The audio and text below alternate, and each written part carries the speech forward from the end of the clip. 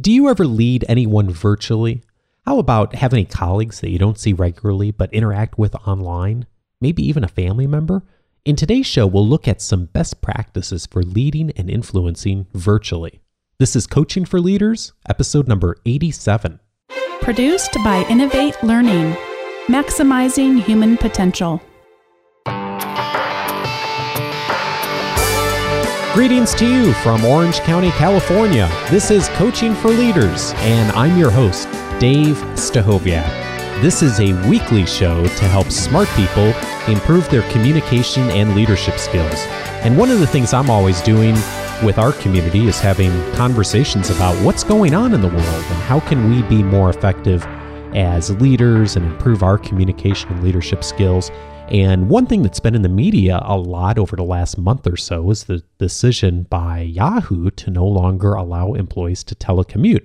And this got me thinking about how leadership has changed in some ways, and of course in some ways not changed, on how we're all leading virtually and some of the positives and negatives about that, and got into conversation with a few people in our community and ended up talking with one person in particular and thought it would be interesting to approach this topic in a show and talk about leading virtually and maybe some best practices for doing it. And many of us are, even if we're not working in a virtual environment or working from home, many of us are leading and influencing people that are in other locations or that do work from home. And even if we're not managing them formally, we are all influencing people all the time. I look back on my week and I think about all the different time zones I talked to people in the last week. And I think I added up like 6 or 7 time zones.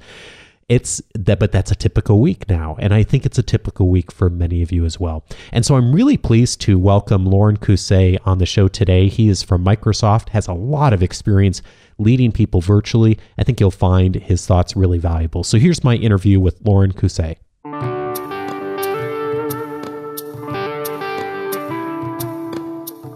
I am thrilled to welcome as my guest this week, Loren Cousset. Loren is the head of worldwide commercial customer service for Microsoft, and he is joining me today to speak about the topic of virtual leadership, how to lead people when you're not physically in the same place. And Loren and I got connected from one of our community members and longtime listeners, Duke Whitman, who also is at Microsoft. And Duke and I were actually talking about the recent decision by Yahoo to not do virtual work anymore for their employees. And we were going back and forth and kind of talking about that decision and talking about just that skill and that competency that leaders need to have these days. And in that conversation, Duke said, who would be great to talk to is Loren. Loren has been doing this for a long time, knows a lot about virtual leadership and management of teams, and would provide some wonderful perspective. And so, Loren, I am so thrilled to welcome you to the show. Welcome to Coaching for Leaders. Well, thanks very much, Dave. I appreciate the opportunity to talk and looking forward to it. Oh, me too. Before we get started and talk a little bit about virtual leadership, tell me about your role at Microsoft and just kind of how you're physically spaced from your team so we can get a thumbnail sketch of how your organization's set up. Sure. Well, as you mentioned at the intro, I'm currently leading the customer service group for our commercial business support organization over at Microsoft, and so almost just by nature of the fact that I am in sort of a global role, I'm providing leadership not only over a team of delivery managers who oversee a number of our call centers across North America, but I also have kind of a virtual leadership role over similar functions around the world in regions, all around the world, Latin America, Europe, Asia, and Japan as well. Wow. So, the nature of my role, just by the fact that it's global, has a certain degree of remote leadership tied to it. That's sort of, I guess, compounded by the fact that I'm actually based in Toronto, Canada, even though most of my direct reports are scattered across the U.S. and other parts. And so that sort of leads to kind of a dual leadership where I'm not only a virtual leader for sort of a worldwide community, but even my own direct reports are scattered across the U.S. as well. One of the things that I've noticed just in my work in especially the last year or so, Loren, is even though I most of the people I'm leading are in the States here. How much, things really do vary day by day as far as time zones, connecting with people. So I'm wondering if you could share with us just what's a typical day like for you, and what kind of tools are you using to stay connected with your team, and what does that look like in practice on a daily basis? Well, certainly, as you can probably imagine, in our business, there really isn't such a thing as a typical day. But I think if I kind of think about the sort of elements of virtual leadership that occur sort of typically throughout the course of my work, there's obviously sort of very day-to-day interactions that happen, with the stakeholders that I work with right around the world. That may involve sort of regularly scheduled meetings that often involves sort of dealing with more urgent things that sort of pop up at any time. All of that type of stuff is naturally, we don't have a lot of option to deal in any other way other than remote contact. And so, we use our technology, extensively.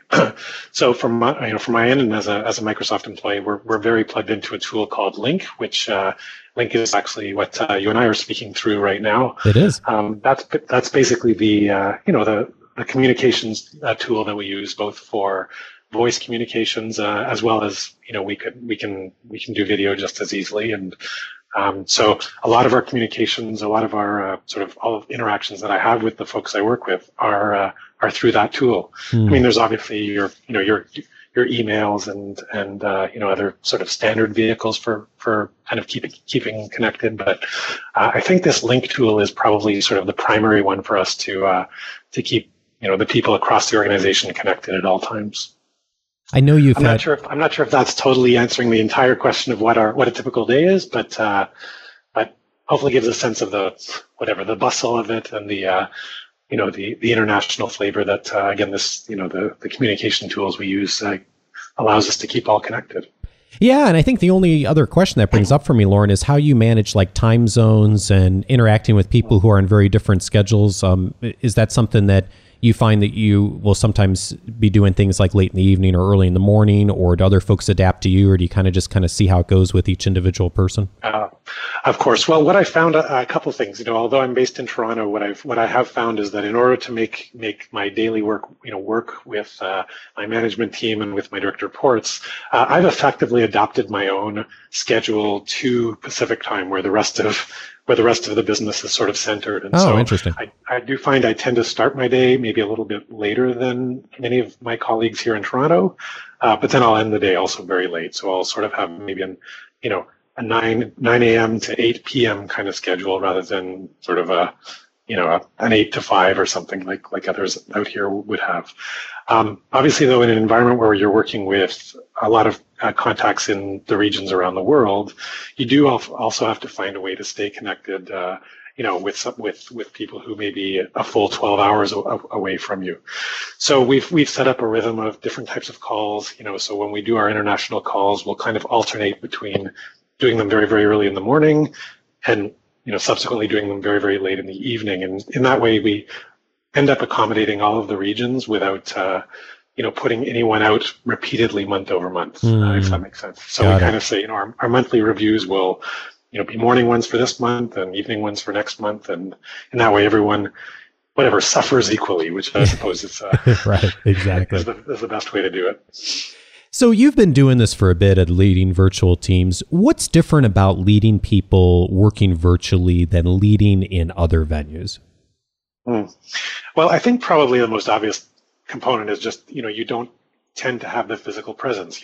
One of the nice things about being in a room full of people is you're visible and you can show body language and you can, make your point, you can be directive and visible in the things that you're doing and saying. Now, as soon as you're remote, I mean, even if you do have video going, you still kind of lose that sense of physical presence. Mm-hmm. And what it's kind of forced on me, and I think it's maybe just something that we all sort of adapt to, is, a good part of your leadership in the course of leading a meeting or leading people through discussions is, there's a component of just, you're exercising leadership through the tone of your voice and through the way that you carry yourself vocally. So that's probably sort of the most obvious difference. I think what it's also led to, though, for me is I try to do as much of the leading as I can outside of the actual meetings themselves, if that makes sense. I think it's very important for any remote leader to, do what they can to build the right connections with the key stakeholders that they work with or will be working with kind of before those events happen. It's a lot easier to sort of exercise leadership and build confidence and respect amongst the people you work with if they kind of know you before that moment where you're leading them through something. And so for me, a big part of, I think, my success in this role has been about, building those remote relationships so that leadership becomes less about how you conduct yourself in those, specific meetings or those specific events that are maybe a little bit more spread out in time.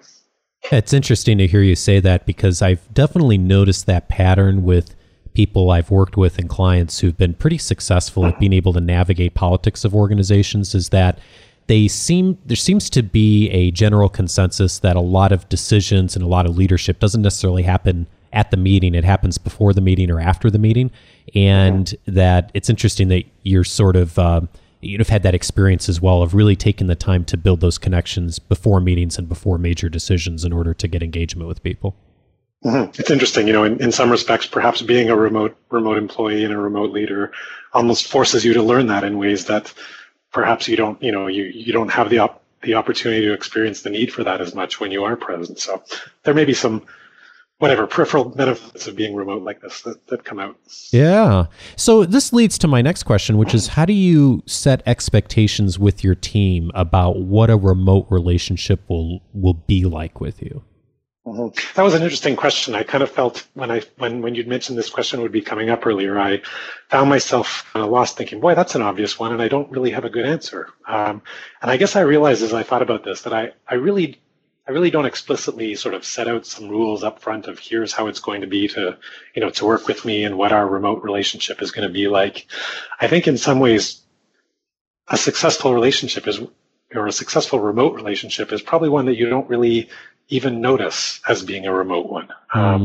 And so, in some ways, I guess my goal is just to be and feel very present with the people that I'm working with, at all times. And again, sort of getting back to, it's a lot more than just, the individual meetings that you might have with people, but making a point of, even when you don't have meetings with them, to try to be a little bit present, to use Link to, say hello and check in with people periodically and so on. If you sort of exercise that kind of conscious effort to be present throughout the course of working, I don't know that there's really a need to sort of say, here's the way it's going to be and here's how we're going to work together over the course of this remote relationship.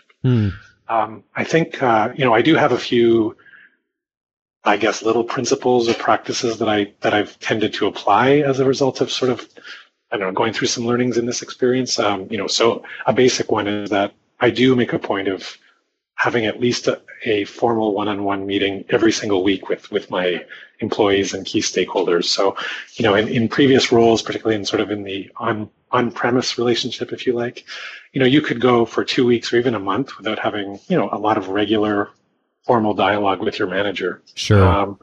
And what I found is in this environment that can very quickly create a sense of distance. So even though I do sort of consciously make regular efforts every single day to reach out to key stakeholders and employees and so on, I also do have at least one sort of formal discussion with all of them a week. It may not be a long one, but just something that's in the calendar that ensures we do stay connected on the things that we're each doing and working on and our priorities and so on. Because it is, I think, easy to lose sight of one another if you don't do that. So, I guess I've got a few, I don't know if you call those ground rules, but they're nothing I'm sort of explicit about. It's just something I apply and no one's argued about it, so I keep doing it. It's interesting that you mentioned that, Lauren, because I've noticed with my work at Dale Carnegie that, we've done some virtual leadership over the last year or so, and there's definitely people that I don't connect with as much just because I don't see them. And if I don't make that effort, we can go 3, 4, 5 weeks sometimes without making that connection if we're not actively working on something. So it is really easy to fall into that trap if you're not being intentional about that, isn't it? Absolutely. And over time, you suddenly realize you really are disconnected. And I think, if I go back to sort of early learnings from when I first was being remotely managed, that's almost 10 years ago now, that was one of my biggest learnings at that time was by by not making conscious efforts to stay connected with who was my sort of remote manager at the time. A month would go by and I would realize, boy, that manager had no idea what I had been up to over the last month, and I had no ideas of what that manager might be expecting from me, and created a very, not a very, fast-paced, productive, successful relationship. Not that any bad things happen, but it's hard to really drive a business forward when you're not deeply connected. And so over time, I just learned that you really do need to find ways to stay connected, no matter what. And that it's important to, I think, have a few little rules like that, just to make sure that, even in times when you're really busy, you're still going to stay connected with those important stakeholders on a very regular basis. Yeah, it sounds like a really important mind shift that you made when you got into the position of leading virtually. I'm curious also what other mind shifts you may have made when you began to lead virtually a lot, or maybe even when you were led virtually, of things that were changes that were helpful for you. Yeah. And actually, so as I mentioned, I've been, I think, remotely managed now for something close to 10 years now. It, again, partly as a result of just the role I'm in and the size of the company that I work for, the opportunity, the likelihood that you may be managed by someone who's not in the same building as you grows steadily and is certainly there. And early on, I did find it difficult. I found that I felt a bit like an island every day, coming to work and doing my thing, and again, not necessarily finding the good opportunities to really keep my manager connected on what I was working on and where I thought we should go as a business, and probably through that undermining my own effectiveness, because my own vision for where we might be never really surfaced a whole lot. So I guess the biggest mind shift that's sort of happened to me, or that I've kind of adopted since that time, is really the realization that both being managed and managing from a remote setup requires a certain kind of effort. You do have to do it consciously. You can't just kind of hope it works out and just sort of work the way you might have always worked in a sort of on-premise or whatever, in a face-to-face environment. You do have to consciously make those little steps to be visible and present. And you do need to make those, schedule those regular meetings with people that you won't otherwise see or be able to speak to as regularly. I think you probably also have to set some rules for yourself that, to recognize that, in some ways, I think it isn't a disadvantage to be remote. You can kind of decide that it is a disadvantage, and once you've decided that it's a disadvantage to be remote, you'll all of a sudden maybe be a little bit apologetic if you try to speak up during a meeting, or be afraid to disrupt the flow of the conversation. And I think in some ways, if you just choose to decide that it's not a disadvantage and that you're not going to apologize for being vocal, and kind of recognize that you're involved for a reason, and your contribution is kind of expected. And in some ways, you just have to therefore sort of make a conscious decision that you will be present and active and engaged in all conversations, rather than, becoming that kind of silent person on the speakerphone, which I think you could very easily become if you're not sort of being conscious about the experience and the approach you want to take as a remote employee. Yeah, and it's actually... Does that all make sense? Yeah, no, it does. And I was thinking, what great advice for people working in the same physical location too. And I think it's interesting because sometimes people sort of, if they're not being intentional about it, they slide by in a physical environment if they aren't as engaged or as present. But it's a little harder to do that virtually. I mean, you really do have to make that an intentional part of your day. But gosh, so important for people in a physical environment too, to really contribute and to stay connected. And it's one thing to be physically in the room. It's another thing to be really present. Absolutely. That's a very good point. And once again, maybe just another piece of evidence that there really isn't that much difference between, managing remotely and managing in, whatever on premise. It's really just a conscious decision that you make yourself either way. Yeah. What would you like to have known about moving into a virtual environment that you didn't necessarily know when you started doing this a lot? I think in some ways we've touched on that one already. I think the main point for me really is I it never occurred to me early on that this environment was going to require any different effort from what I'd done previously. And so, early on, I just sort of took the same approach that I had taken when working with, people sort of internally. And I think in becoming remote, like I said, I did sort of realize it did require some effort, and you had to be very conscious about making yourself visible and present and engaged, so that you didn't sort of slide into the background.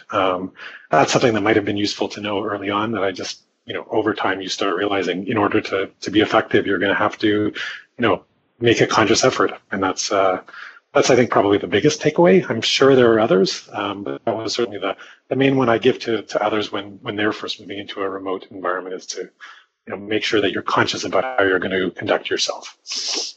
That's great advice, and that's something I'm already thinking about. Some things I'll structure my day with differently based on what you've been saying and how I'm leading people virtually too. So, Lauren, one of the things that I find is under a conversation that doesn't happen very much in leadership or among leaders is that leadership can be pretty lonely. And I would imagine, and having done more of it in the last year or two, leading virtually can be even lonelier sometimes. So what do you do to stay in community with others, both professionally and personally, that keeps you well connected with the world and with your professional community? That's a really interesting question. And to be honest, I have never felt lonely in my role. Oh, yeah? And I think it's probably because I do some of the things that I described earlier to maintain a sense of connectedness with the people that I work with every day. I mean, if, despite the fact that I'm 3,000 miles away from most of my employees, I think most of them would say, yeah, I think I speak to Lauren probably every day at some point. And that's often just through the technology that I described earlier. But I think, that sense of loneliness usually comes from a sense of not being connected. And I think perhaps, as a remote worker who hasn't found the way to make sure they do stay connected with the people they sort of work and interact with every day, maybe you could get that feeling. And maybe that is, kind of subconsciously part of why I have made those very conscious efforts to, to not sort of disappear into the background and to be sort of a little bit invisible, because perhaps that would lead to a sense of isolation. But no, honestly, I think perhaps it's just me, but I really haven't found that this environment creates that for me. And again, perhaps that was a conscious decision I just didn't realize was a conscious one. Okay, great. I'm going to hire you for some coaching then, because I think that's something I could improve upon. Interesting. All right. Yeah. Well, what kind of rate are you paying? Oh, yeah. We'll talk after. We'll talk offline later. Hey, Lauren, you've had a really successful career. You work for an organization that just has a wonderful reputation and a great brand around the world. So you're doing a lot of things right in your role, and you've been doing it for a while. What's a discovery that you've made about yourself along the way that you feel that's contributed to your success? This is one of the questions that stumped me earlier as I thought about it. I think in some ways, probably the answer to that one is a similar one to the question you asked earlier about, things I've learned or things, key takeaways. Mm-hmm. I think making the effort to build the relationships with the people with whom who are your stakeholders or who are involved in your life and the work that you do or impacted by it every day, is just such a valuable and critical component of being successful. I think if people don't really know you or don't have a trust in you or haven't built the right level of confidence in your abilities, it's hard to get things done. And I find, the way to get around that is to reach out and connect with people. And I think that's just as easy to do as an in the building employee as it is with a remote one. So you just use the technology differently, I think, but, or use technology versus, using your feet, I guess. But I think for me, that's been the biggest one, that if, if you know who are stakeholders in your work, get to know them and help them to know you, because that'll ultimately build the sort of confidence and relationships that you'll need to then be able to get things done and to be effective as a leader as you work with people down the road. Very cool. Very cool. Well, hey, I really appreciate your time, Lauren, and you taking a few minutes out of your day to connect with our audience. And I know that folks will gain a lot from your wisdom and your experience. And thanks for being a part of the show today. No problem at all, Dave. Thanks very much for the opportunity, and great talking with you once again. Lauren Cousset is the head of worldwide commercial customer service for Microsoft. Lauren, have a great day. Thanks again, Dave, and you too.